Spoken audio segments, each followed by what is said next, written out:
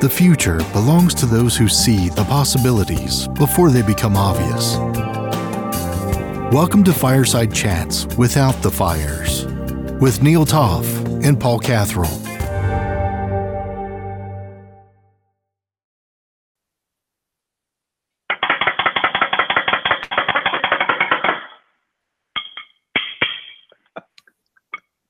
October 23rd, 2020.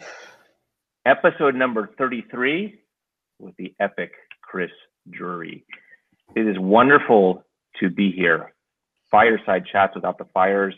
Neil Toff, co-host, co-creator with the venerable Paul Catherall, co-host, co-creator. We are back after a short hiatus, or hiatus, depending where you're from. After Customer Service Week, we took a short break, rested, recharged, thought, reflected, and we are back at it with Chris Drury. Episode 33. Welcome to the show, Chris. Great to have you. Thank you. It's good to be here, guys. Good to have you. Paul, we can hear you. I want to make sure that the audience gets to hear you. I certainly see you, but let's hear your voice. Hey, Neil. Hey, Chris. Thank you so much for giving up your time today. We're really privileged and proud to have you on as a guest. One thing I need to say, though, Neil, is that due to our hiatus last week, we were unable, certainly myself and the audience out there, to wish you a happy birthday for last week, my friend. So I hope you had a great time. Happy birthday. You don't look a day over 21.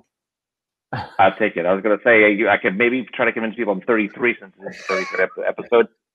Probably not going to happen, but I'll take it. I appreciate it. Thank you.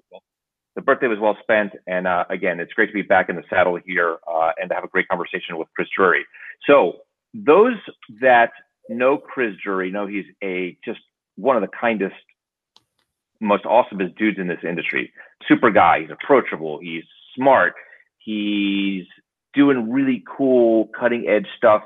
He's connected. He's involved in SOCAP. He's involved in some other organizations that he'll tell us about in a second. If you're not following him, follow him on LinkedIn. If you don't have his LinkedIn profile up, let me help you, because I do. Chris is the Director of Customer Care at Blount Fine Foods. He's done a lot of other cool stuff. He's also, for full disclosure, we are involved together in SOCAP. We both sit on the board.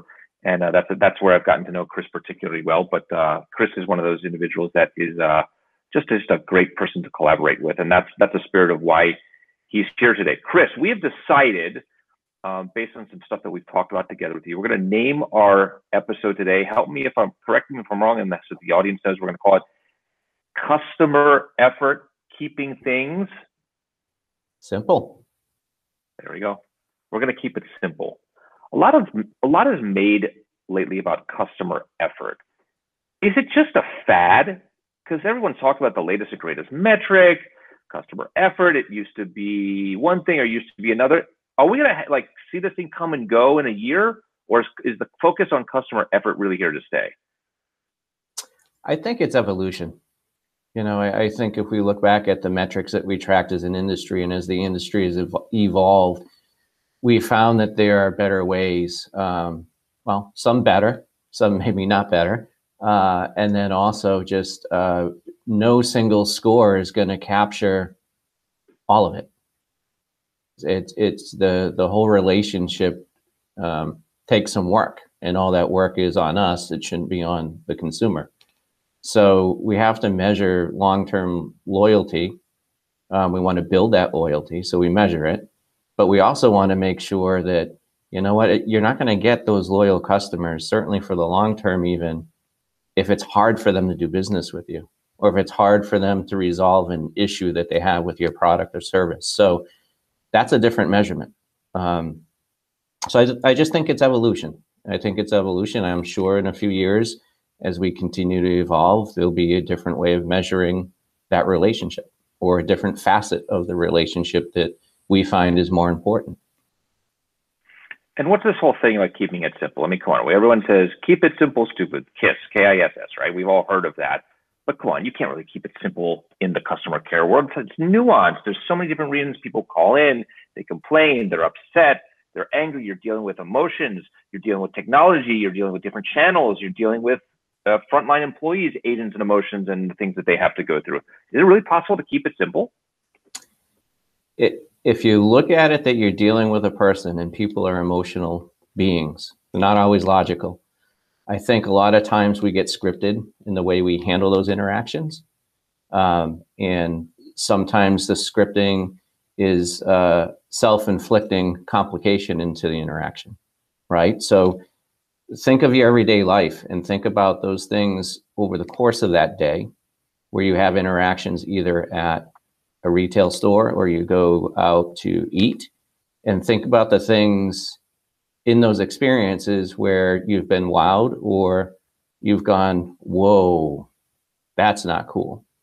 And invariably, I find personally where people are doing just the basic human, the human acknowledgments, the thank yous, the holding of the doors, they're recognizing that you don't have a napkin on the table, let me go get that for you. Just all those very basic things make you feel like that you have their attention, that you mean something to them, that you matter to them, to their business. So I think a lot of times when we're interacting in customer care and we're on the phone with a consumer or in a chat with a consumer, we forget that there's a human on the other end of that phone or on the other side of that chat. And we're just trying to get through the call or the chat as quickly as we can within the confines of the policies we've been given. And in some cases, we're being held to handle times. So people are really rushing to just get through it, and they're not thinking through, gee, there's something going on with this person, and I can connect with them and make this right. And usually that'll turn into a longer phone call typically. It's the elderly lady that calls and doesn't really have a lot of interaction day to day with people. So when she gets you on the phone for, my soup is too salty, it turns into a 11-minute spiel about her grandkids and about where she lives. And that's okay. That's okay. In my environment here, I want my reps to do that. I want them to talk as much as the consumer wants to talk, because you start to humanize that. That's just a very basic foundational aspects of us as people. This is fascinating. You really let your agents talk about the salt level in the soup, which obviously leads into something else, about the lady questioning about, her pots and pans or the electric bill, or like, that's okay? Yeah, certainly we're not going to judge, and we're not going to offer any legal counsel or anything like that, medical counsel, when they start telling you about all their problems. But, if it's a couple minutes longer than what you'd like, but you have someone that hangs up that phone and they're smiling because they were able to just talk with somebody, that I'm okay with that. That happens a lot here at Blount. And we get cards in the mail and we get letters to the president for it. And those are the kinds of things that we want to celebrate. And I'll encourage that as much as we can. And even with local folks, if they've heard of the company and they express interest in the company's history. So we originated in seafood back in 1880, starting with shellfishing. So we actually have a little book that we'll send to consumers about the history of the company. It's pretty cool. So that a lot of local people will get that. They'll get swag. But it's just doing the simple things, making sure we're saying thank you, making sure we're going, the work should be on us, not on them. If they're asking me where they can find our product, yeah, I could easily just direct them to our website, right? Here's a link, go find it yourself. But we do that for them.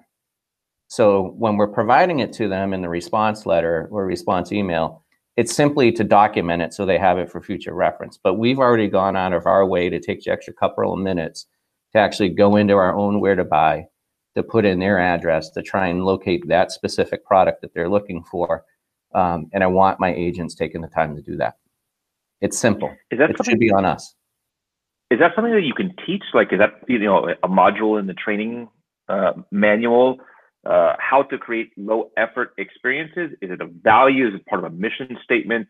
Because we keep hearing about this, and it's coming up and it's bubbling up. It's bubbling up.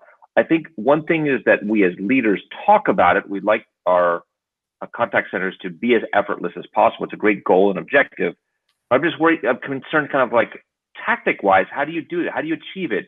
How do you explain what a low-effort experience is? How do you put it into a training manual?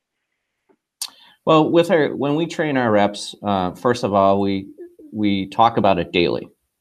right? So this isn't like it's a periodic training or a new rep training. These are things that we talk about every day. You know, we have a new experience. Someone will hang up the phone and tell about a great conversation they just had with somebody. You know, like their son just came back from being overseas and they'd like to order the soup direct from us if they can, because they have people coming over and they want to entertain, and have a party for the person that came back. So you start to learn a lot of these things and on a daily basis. So I look at training is the repetition of it. I look at it in terms of immediate constructive and positive feedback. I don't like to hold that feedback for, next week's meeting or a monthly recap or any of those sorts of things. So here at Blount, it's real time with us, and it's daily and it's routine. And when we have those experience and learnings from one interaction that an agent has, I like to share that with the rest of them. Right. So it's yes, we do focus on this when we have someone new joining. And fortunately, we haven't had many new folks have to join. We've been pretty stable with our third party relationship and certainly my people here physically on campus. So we spend time on it. We talk about it because especially for reps at a call center that aren't accustomed to being allowed a little bit of flexibility and freedom, trying to encourage good conversation with the caller so that they can establish a humanistic and emotional connection that's a positive one instead of the real amped up emotion we're sometimes receiving when they first call us.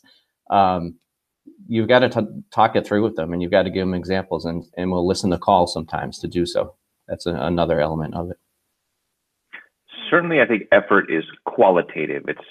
You could describe it. It's maybe subjective. It is, it isn't. What one person thinks is high effort might not be what the other person thinks is high effort, et cetera. But then there's the customer effort score that we keep hearing about. Do you actually implement and utilize a customer effort score? Oddly enough, we haven't. We haven't because we didn't have customer care as recently as 3 years ago here at Blount. We really just created customer care. I was in business management and customer service role, but customer service here had always been managing the orders with our customers, right? So Target, Walmart, Publix, Sprouts Markets, Sam's Clubs, taking in the POs from the buyers and getting the POs in the system and working through any logistical issues or order changes. So we hit a point in time with the Panera soup line that we make for outside of the cafes that it got so big we needed to put a team in place to support that business. So 3 years ago we started. We didn't have any scoring in particular that we've been measuring. It's something that is actually on our roadmap for May, June of 2021. So we will be implementing those, but we've been building all the foundational systems in the last couple of years. The CRM, we've added text and SMS, we've added live chat on our websites. We've built out a knowledge base. We're going to start this year, in the next 3 months, start tying some consumer self-service to that live chat in the form of the bot that we're using. But we're using that internally with reps first. We're having our reps ask all the questions that they're being asked by consumers so that we can refine that before we actually put it out in a public space. As I said before, this is someone who's utilizing technology tools, who's staying way ahead of the market. Listen to all the things that Chris has just talked about. A very good point of reference of what to do and how to do it and when to do it, and do it carefully. You're not doing it all at one time. I really appreciate that. And I like hearing that there's a plan. It's deliberate. It sounds like you're in no major hurry to get it done. Just to get it done, you're going to do it and do it right. And we certainly applaud you for that. Way to go. I want to change gears just a little bit. So to the extent that I know Chris, I know he's a sports fan. He lives in New England. By the way, I don't know, this is crazy. I'm the only guy that doesn't have England in my background. Chris is in New England, and Paul is from England. I'm sorry, I'm the odd one out here. But I think, Chris, in our conversations you've shared with me, and I think I've seen on your social media, you are a baseball fan, correct? Sure. Yes, I am. So you're a Red Sox fan? I've been a Red Sox fan, yeah, lifelong. Perfect. So I'm not necessarily the biggest baseball fan. I've followed a bit here and there. I'm a lifelong suffering Baltimore Oriole fan.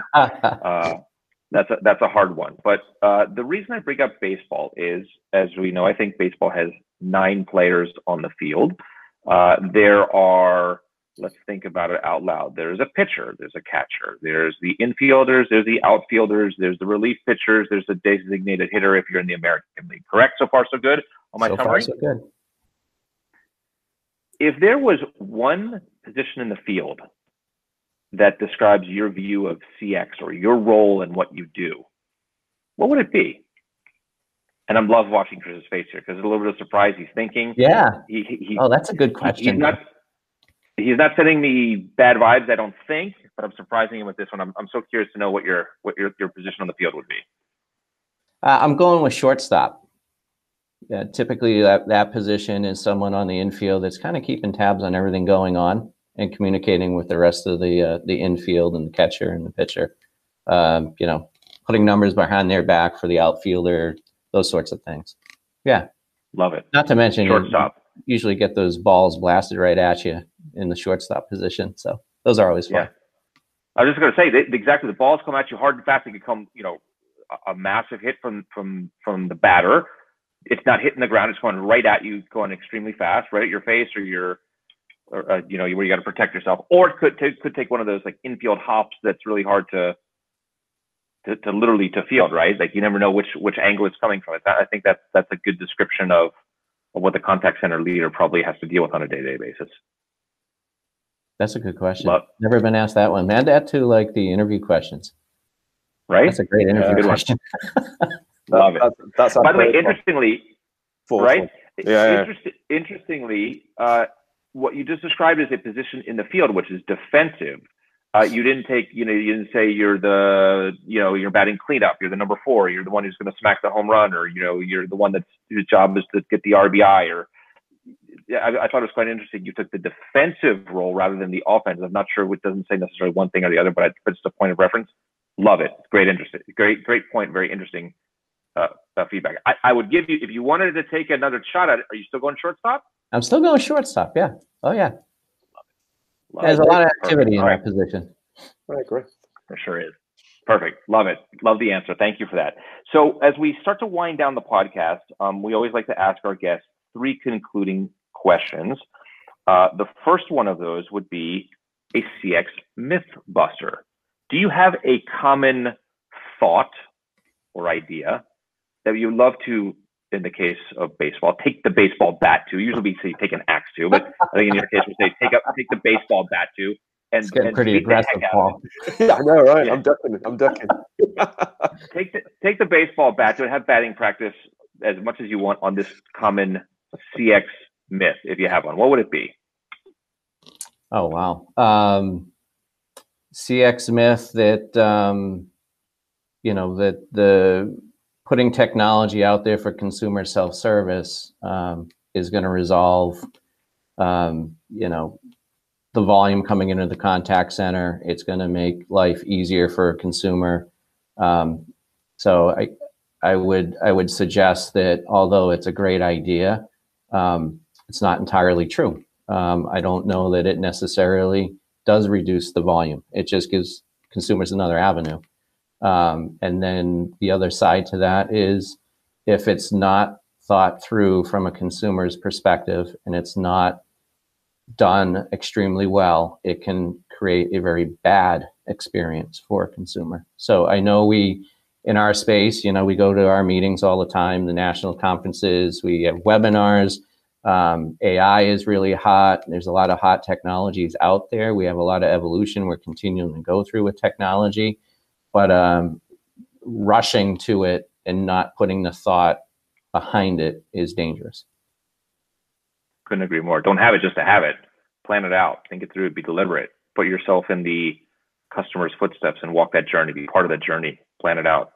And even then, I think when you do it, you realize that 175 things you still have to iterate and fix and polish once you do it. It doesn't. I like what you said. Just because you have it doesn't mean you solved a problem. You might actually create more problems, right? Yeah, and I like how you just finished that up too. It's very, very true that just because you put it out there and you have put the thought into it, you have to watch it very closely for a very long time after you implement, and refine, refine, refine, refine. Exactly. Perfect. Love it. Thank you. Let's go into the second of the final three, the CX quote. And by the way, it's a quote. It doesn't necessarily have to be from a CX practitioner or necessarily be about CX. It's just something that resonates for you that you think kind of, crosses over into the CX world. I think there's two quotes that you came up with that I loved. I'd love to have you share with the audience. Yeah. So one of them, neither one of them are necessarily CX based folks, of course. One of them is that people don't always remember what you say or even what you do.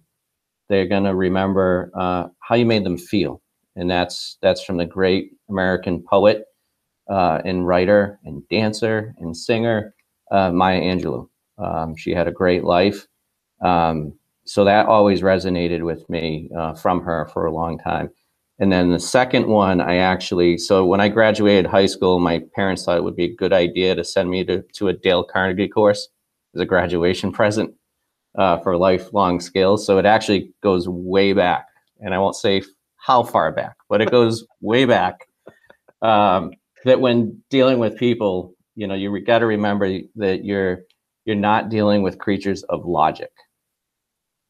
People are creatures of emotion, right? And that's why I really try and drive the whole concept here of it. Keep it simple.